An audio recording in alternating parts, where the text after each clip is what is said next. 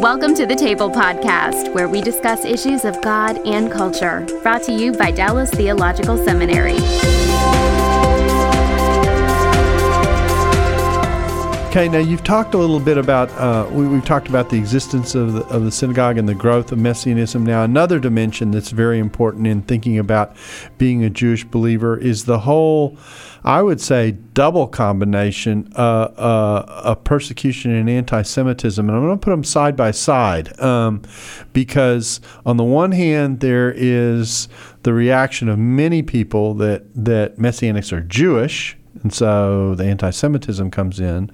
But then there is from the Jewish side, at least from a significant portion of the Jewish side, that you're not really Jewish. So explain the life of a Messianic in that tension. Oh, that's very you touched a very painful area for the Messianic movement. We got to defend the right of our existence as Messianic Jews in both sides. Mm-hmm. We need to show, or just we need to defend before Christians that we are to exist as the Messianic Jews, as something different, distinct, in unity with everybody else, but still something distinct, what is important in the divine plan. And at the same time, we need to prove the right of our existence as a Jewish movement to our fellow Jewish people. Usually the Orthodox Jews would say, well, the Messianic Jews, they're Jews, they're Jewish, but sort of like sinful. They're wrong. They're more or less like in false teaching. They believe so they're in false ethnically Jewish, but religiously heretical. Right. Yeah. Exactly. Yeah. For Reformed Jews, we are not Jewish. And there was an interesting discussion I had with Reform rabbi just recently. I was told that I'm not Jewish, that Jewish people don't... I was going to allude to this later, but you've brought it up now, so let's go after it.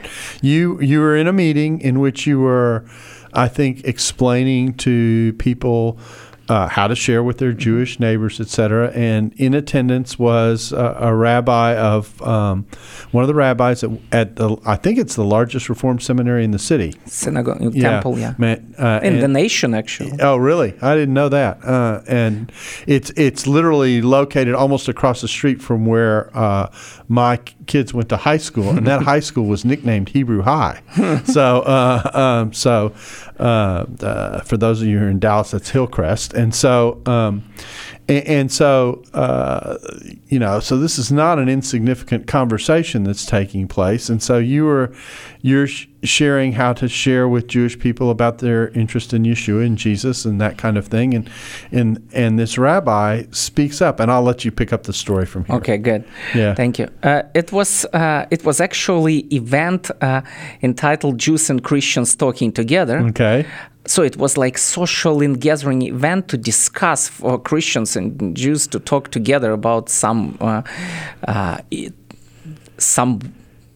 things and issues that we share. Mm-hmm. Yeah, like for example, this time it was entitled Standing Against Rising Anti-Semitism and How Jewish is Christianity.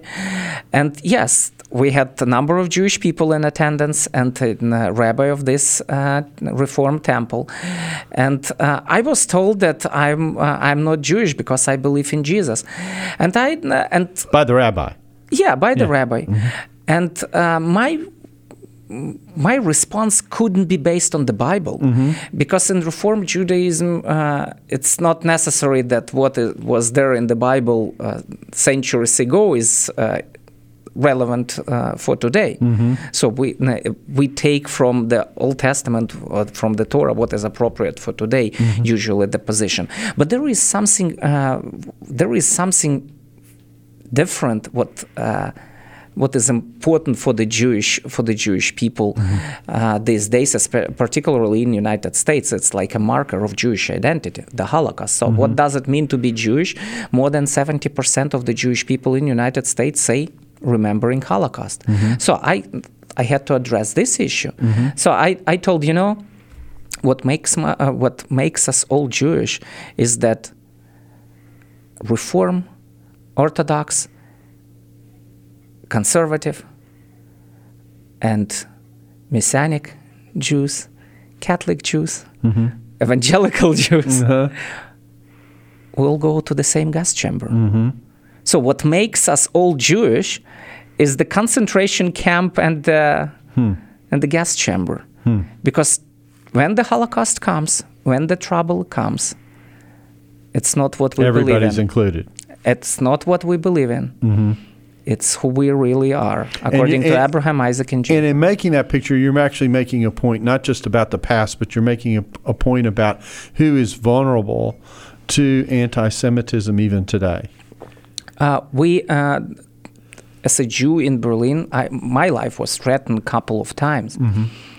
Nobody cares what I believe in. If somebody hates Jewish people, I'm a Jew.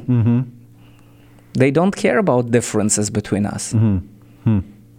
That's an interesting response and an interesting observation. And it shows the delicacy, I think, of what it means to be Jewish. Because, again, I think some people think they don't think of Judaism and being Jewish, particularly in ethnic terms. Sometimes they think about it exclusively in religious terms, and the term is actually broader than that. Yeah, that's very true. And let me point to something in my personal story in this regard. For me, as I mentioned before, being Jewish was just a matter of destiny. It was something unavoidable. I'm born a Jew, I will die a Jew. And it's like struggle. If you remember Fiddler on the Roof, Tevye was complaining, if you needed a nation or needed a people, why us? Why us? Yeah, why not? Why not somebody else? Yeah. So it was my attitude, me. I consciously became Jewish after I believed in Jesus, actually. Becoming a Messianic Jew, starting reading the Bible, I understood my calling, not just my destiny, but also my Jewish calling in this life. And your roots in many ways. My roots. Yeah. And for me, I discovered the Christianity even as the Jewish sect of the first century AD. So for me, it was like coming home. And being Jewish makes sense for me today. Like years ago, before I came to believe in Yeshua and Jesus, it was not making much sense. It was destiny. After it became calling, I became more observant as a Jew after I became a believer. So I stopped eating like pork and seafood after I became a believer in Jesus. Not because I'm legalistic or under the law, but because I consider that as part of my calling and my covenantal fidelity together with the Jewish people. Now, I have two topics I want to be sure and cover before we wrap up. So I'm going to deal with them first. We've sort of introduced it, anti-Semitism, but give us your take. I'm asking you to comment on the kind of the Messianic experience in various parts of the world. Give us your take on what is happening with regard to anti-Semitism, particularly in Europe today. Well, it's getting bad. And as I said, we moved there 20 years ago. And Germany is probably the most or the safest haven for the Jewish people today. Because of the Holocaust, because sensitivity to the Jewish people, because the political sanctions, because the politically and on all levels of society, Germany tries to protect Jewish people from any kind of anti-Semitism. But even in Germany, over the last 20 years, I experienced a dramatic change. Not even talking about other countries where the anti-Semitism was strong even earlier, but the anti-Semitism is rising in Europe, I would say due to a couple of different reasons. One of them is very strong Islamic influence, immigration from Middle East, with people coming to the countries with their embedded hatred toward the Jewish people. What percentage of Europe is Muslim today? Well, do you know? I know it varies from country to country. Yeah, it's pretty. I mean, it's pretty big. I mean, it's not like every second is Muslim, but just if in Germany, I would say probably like 7%. Although I'm not sure. It's just number that I could set together, thinking of like 6%. Because Turkey is a country for Germany, much like Mexico is for the United States, in terms of the way immigration patterns happened and the way in which certain labor was undertaken by a certain segment of the population, that kind of thing. But look, if to take the school where our daughters attend in Berlin, every third, or even possibly every second in the class is a Muslim. It says something about big cities, particularly. And I'm not talking now about Islam. I'm talking about the hatred to the Jewish people that is brought from the Middle East and also from the countries that are affected by this. And it's kind of a two-edged sword on the one hand, because you've got more Muslims in the country, but you also have these European countries developing some sensitivities towards the Muslim immigrants who are in their country, and with an awareness of how they view certain issues, etc., and that ends up pushing back on the Jewish population in what's left of it in Europe. Yes, but let me also elaborate on this a little bit more. Okay. So the immigrants, they are not inculturated enough to understand, even in Germany, the sensitivity regarding Jewish people. So they are not adjusting to the culture and dialogue in the society. Right. They bring their anti-Semitism immediately to all possible expressions. Also, what we see in France, it's even more. More. But it's because they are not adjusting to the European sense of tolerance, democracy, and stuff. But at the same time, after the Holocaust, European society was very careful with the Jewish people, even in general. And even regarding Israel, just Israel was the country for like weak, oppressed, and persecuted Jewish people to survive. And there was a shadow of guilt about what had taken place. Yes. Exactly. Today, in the last 20 years, I saw that completely reversed. Now the Palestinians are weak and oppressed, and the Israelis are militant and strong and ugly because of that. So the society in Europe in general getting Israeli more and more. Is that because the further away we get from the Holocaust, the more we're losing the memory of it? Absolutely. That's the key. So the memory is lost, and the card of the Holocaust, just for play, is already not playing as it used to before. Now the attitude against Israel is often considered not as a part of anti-Semitic attempt, but it serves to influence the anti-Semitism, to infuel it, to make it even stronger. Because in the minds of people, Jews and Israel are attached to each other. Every time there is war in Israel, a war with Gaza, the anti-Semitism is coming to the new high. So it's anti-Israeli sentiment brings more of anti-Semitism.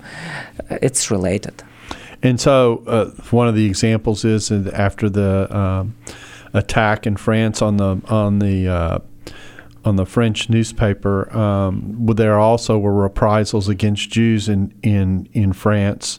And pressure on Jewish communities in France, and my understanding is that they're actually, if you're Jewish in France. I mean, it even got to the point of people removing their what is the thing you put on the doorpost that identifies you as a Jew? Mezuzah? Yeah, the mezuzah. Even pulling those off their doorposts so that they're not identified as Jews, so they might not be subject to physical attack. Mm-hmm. Yes. It's like Jewish people becoming mezuzah indoor houses. So mezuzah is inside, not on the outside. Interesting. Yeah. Yeah, it's every sign of a Jew in Europe is brings a danger attached to that. So I'm wearing my kippah all the time. So at first, like even years ago, like 15 years ago, I was walking with my kippah on the streets of Berlin, and then my life was threatened a couple of times because of that. So it took a miracle for me to stay alive and healthy. But my wife convinced me or pushed me to wear a hat on the top of it. So that's what I do, because every evident sign of belonging to the Jewish people in Europe brings a danger. So that's where the practice of wearing the hat came from. I didn't know that. That's a new story for me. Well, I'm wearing a hat that is more like stylish. Yeah, I know. Not like Jewish. Yeah, I know. Yeah, no, I've seen you in the equivalent of what we would call a baseball cap here, and I've seen the European cap that is very stylish. Exactly. So you've done it well, but anyway, I didn't know that it was part of the story. That's interesting. But it shows how serious things are. Is. This is not a theoretical anti-Semitism that we're dealing with. It is there and is real. People feel it and are impacted by it. That's very true. Yeah. That's very true, and it's growing. This episode is brought to you by the Truce Podcast. I'm sure you've been there. You're at an event, a dinner, a small group, and someone says something like, "If you're a Christian, you have to vote Republican." That raises an interesting question. How did evangelicals like me get to the place where we just assumed we'd all vote one way? This season on the Truce Podcast, we're diving deep into the complexity of the 1970s and 80s to understand how evangelicals tied themselves to the Republican Party. It's a story that involves murder, corruption, redemption, and our need to be heard. I'll be talking with celebrated historians like Rick Perlstein, Pulitzer Prize winners Francis Fitzgerald and Jesse Eisinger, and some of the best guests I've ever had. Truce is the show that uses journalistic tools to look inside the Christian church. We press pause on the culture wars in order to explore how we got here and how we can do better. Subscribe to Truce anywhere you get podcasts or listen at trucepodcast.com. Well, the last topic I want to cover before we wrap up, because our time is slipping from us, is helping. This has kind of been a factual podcast in many ways, getting people oriented to what is Messianism and how it works and that kind of thing. And I kind of want to divide this last 10 minutes into kind of two parts. One is help people who are not Messianic, who are Gentile, understand kind of where Messianics are coming from on the one hand. That's what I want to do first. And then I want to talk about how do obviously if you meet a Messianic, and particularly if you're a believer, you have something in common you can share, and there's a way to connect. And even though there might seem to be differences in practice and that kind of thing, there is a core unity there that one can work with. But then the other hurdle that some people have is, how do I share with my Jewish neighbor, not Messianic, that kind of thing. So I want to kind of take those in turn. So first, let's talk about relating to the Messianic. What should the average person who's in a church appreciate about Messianics? This is kind of an opportunity to discuss the value of the space of being a Messianic, of being in that space. Well, it's a good question. It's too little time to respond to that. Yeah. To say it precisely and briefly, the fact that there are Jewish people who believe in Jesus as Jewish people. As I said, it's important part of eschatology, end times. It's important part of ecclesiology. It's important for the church. It's very encouraging. It's an evidence that Jesus is the Messiah, because God never rejected his people. There is a remnant, and God is the God who is faithful to his covenant. That's what we read in the book of Romans. Paul was writing, just God never rejected his people. He is true to the covenant he made. He's the God who keeps his promises. And Paul was saying, as a Jewish believer, I'm like witness of it. I'm testimony. I'm evidence. And there's continuity with the past, that what you believe in it. You sometimes hear the phrase that a Messianic is a completed Jew. And the idea is they are participating in promises that God has always said, this is the direction the program has been in. Jesus is the Messiah of Israel, and that's part of what's being embraced. Right. By the way, be careful with the word incompleted Jew talking to the Jewish people, because nobody wants to be incomplete, considered incomplete. Right. But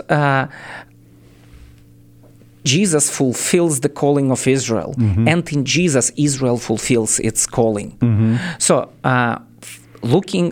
seeing a Jew who believes in Jesus, somebody can rejoice because he sees an evidence of God's faithfulness, his existence, the reality of God's working in this world. And I'm not trying to say that Jewish people are more important, better than anybody else. We're not worse than others at the same time either. But it's just something what God gives as an evidence of his faithfulness and his existence.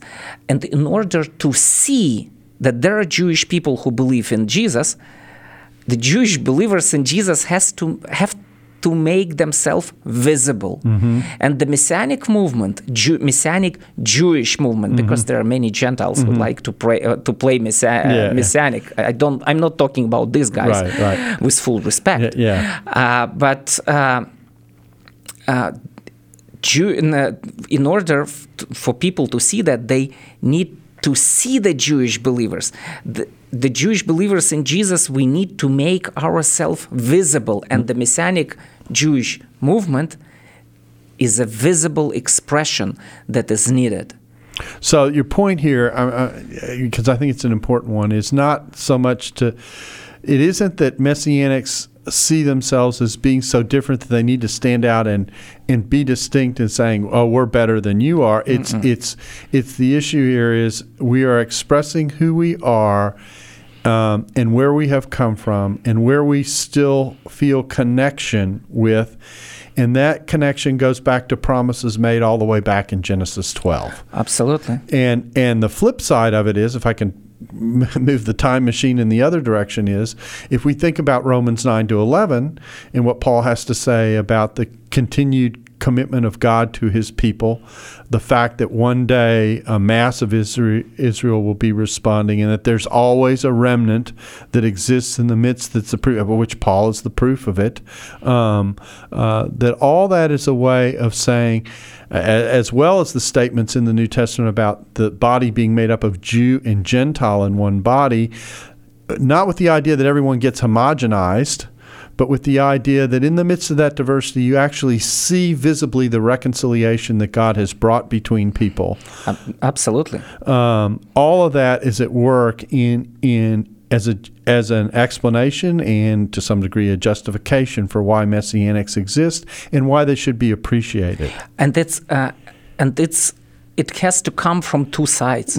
So that Messianic Jews, we need to appreciate the Christians, and Christians need to appreciate the Messianic Jews.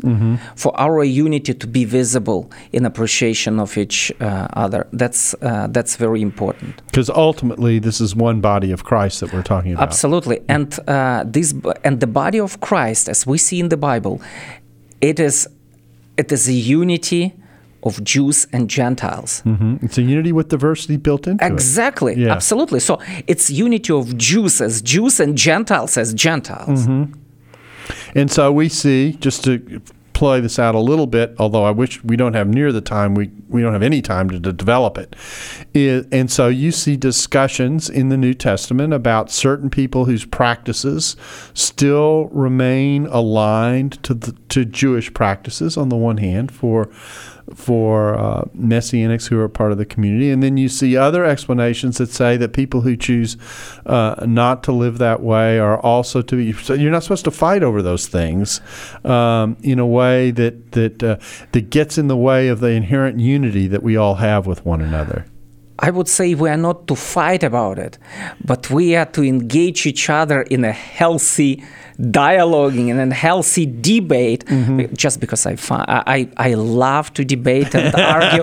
So if we can respectfully argue, That's yeah, right. exactly. So we don't need to talk just about things we agree on. Right. We can share our disagreements and we can complement each other by disagreeing and arguing with each other. And reflecting on the conversation. Exactly. Yes. Absolutely. Yeah. Okay. Well, that takes care of one part of the last piece that I want to cover. And now, in the remaining time that we have, what advice would you give to people? I know you do this all the time, and you talk about this topic all the time. And in fact, we could probably do a whole podcast on it. In fact, we probably should plan to do that one way or the other, whether by Skype or when you're back in Dallas. But in kind of an initial way, what kind of initial suggestions would you give to the person who says, I have a Jewish neighbor, but I'm just not sure how to even start the conversation? What advice do you have? Jewish people, there are two words in this phrase, Jewish and people. Jewish people are people. They have the same needs as everybody else. They get sick as everybody else. They have challenges in life and family problems as everybody else. They have teenage kids as everybody else can have. They have fear of death as everybody else. So they're people. The same felt needs as everybody else. So thinking of the Jewish people, think of people. So in some words, don't let the Jewishness of the person you're interacting with so get in the way of the way you interact with someone that you don't interact with them fairly normally. You need both. So first you understand that they're just people. They don't have special horns somewhere. So they're people with the same needs. So they need Jesus and His help and His assistance in their life the same as everybody else does. And they struggle the same as their Christian neighbors in times. And they rejoice the same as their Christian neighbors in times. Another word in this phrase is Jewish, and it makes them sort of special. Special because of their relationship with Christianity for more than 1,000 of years. So, I would say probably for at least 17 centuries, if not more, church was pushing us to convert to Christianity. And converting to Christianity meant that we need to stop being Jewish. We need to abandon our people. We need to abandon the covenant that we have with God, becoming Gentiles. So the no-go for Jewish people regarding Jesus was developed over the centuries and centuries. So that's because it inherently not only meant a religious move, but it almost meant a move of denial of identity. Exactly. Primarily. Yes. It was not about belief. It was about identity. Exactly. And also, what is special about Jewish people is the fact that Jesus is Jewish. He is the King of the Jews. He was, he is, and he is coming back as the King of the Jews. Apostles are Jewish. New Testament is a bestseller of a Jewish literature. It's the most published, printed, and given away Jewish book ever. So it's not just New York Times bestseller; it's all times bestseller. So at the same time, the gospel that we preach is essentially good news for the Jews.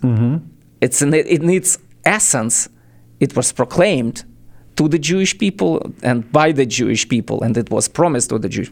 So everything what you can bring to the Jewish people in Jesus is Jewish by its essence. So it's sort of natural, but you need to bridge this historic gap between the Jewish people and their Messiah, who became initially Gentilish, so to speak, for them. So just going to a Jewish person, fulfill your great commission, according to Romans 11:11, to provoke them to jealousy. So make them jealous, but make them jealous in a Jewish way, appreciating the roots of the gospel, the roots of the New Testament, and the roots of the Christianity. Like in the way I'm giving an example.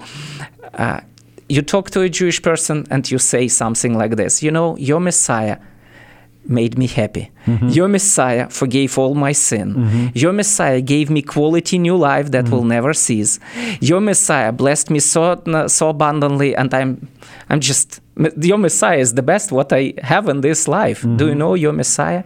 His name is Jesus. So provoke them to jealousy as people and communicate the Jewish nature of the gospel, breaching the gap that the church developed with the Jewish people over centuries. Well, there's a whole history of that conversation. There's a whole way of expectations that many Jewish people have when you even evoke the name of Jesus that is a part of that conversation.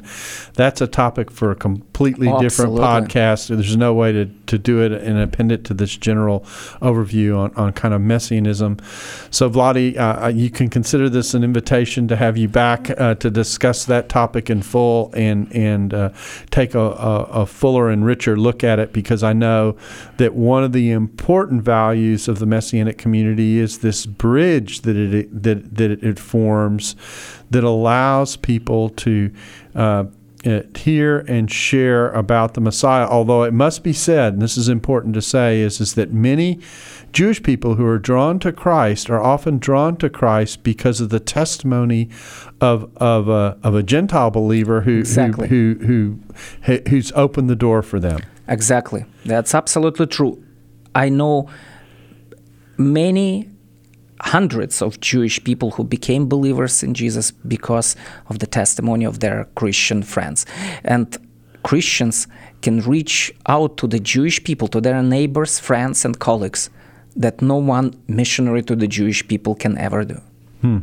It's that's a whole fascinating discussion all by itself. So we'll definitely regather at some point in the future and discuss this. I really appreciate you coming in to talk with us about this. It's a topic that we both share a deep interest in, and of course have been involved in Messianic ministry for a long time together. And so it's an important conversation, and I thank you for taking the time to come in and talk with us. And we thank you for coming and being a part of the table and hearing our discussion. This is the table where we discuss issues of God and culture, and we look forward to seeing you again soon. Thanks for listening to the Table Podcast. For more podcasts like this one, visit dts.edu/thetable. Dallas Theological Seminary. Teach truth, love well.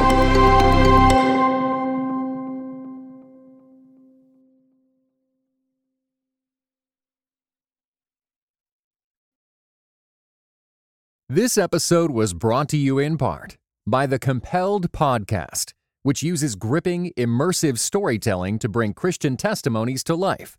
Listen to missionaries, addicts, martyrs, and more who have seen Jesus at work in unbelievable ways. Listen on your podcast app or compelledpodcast.com.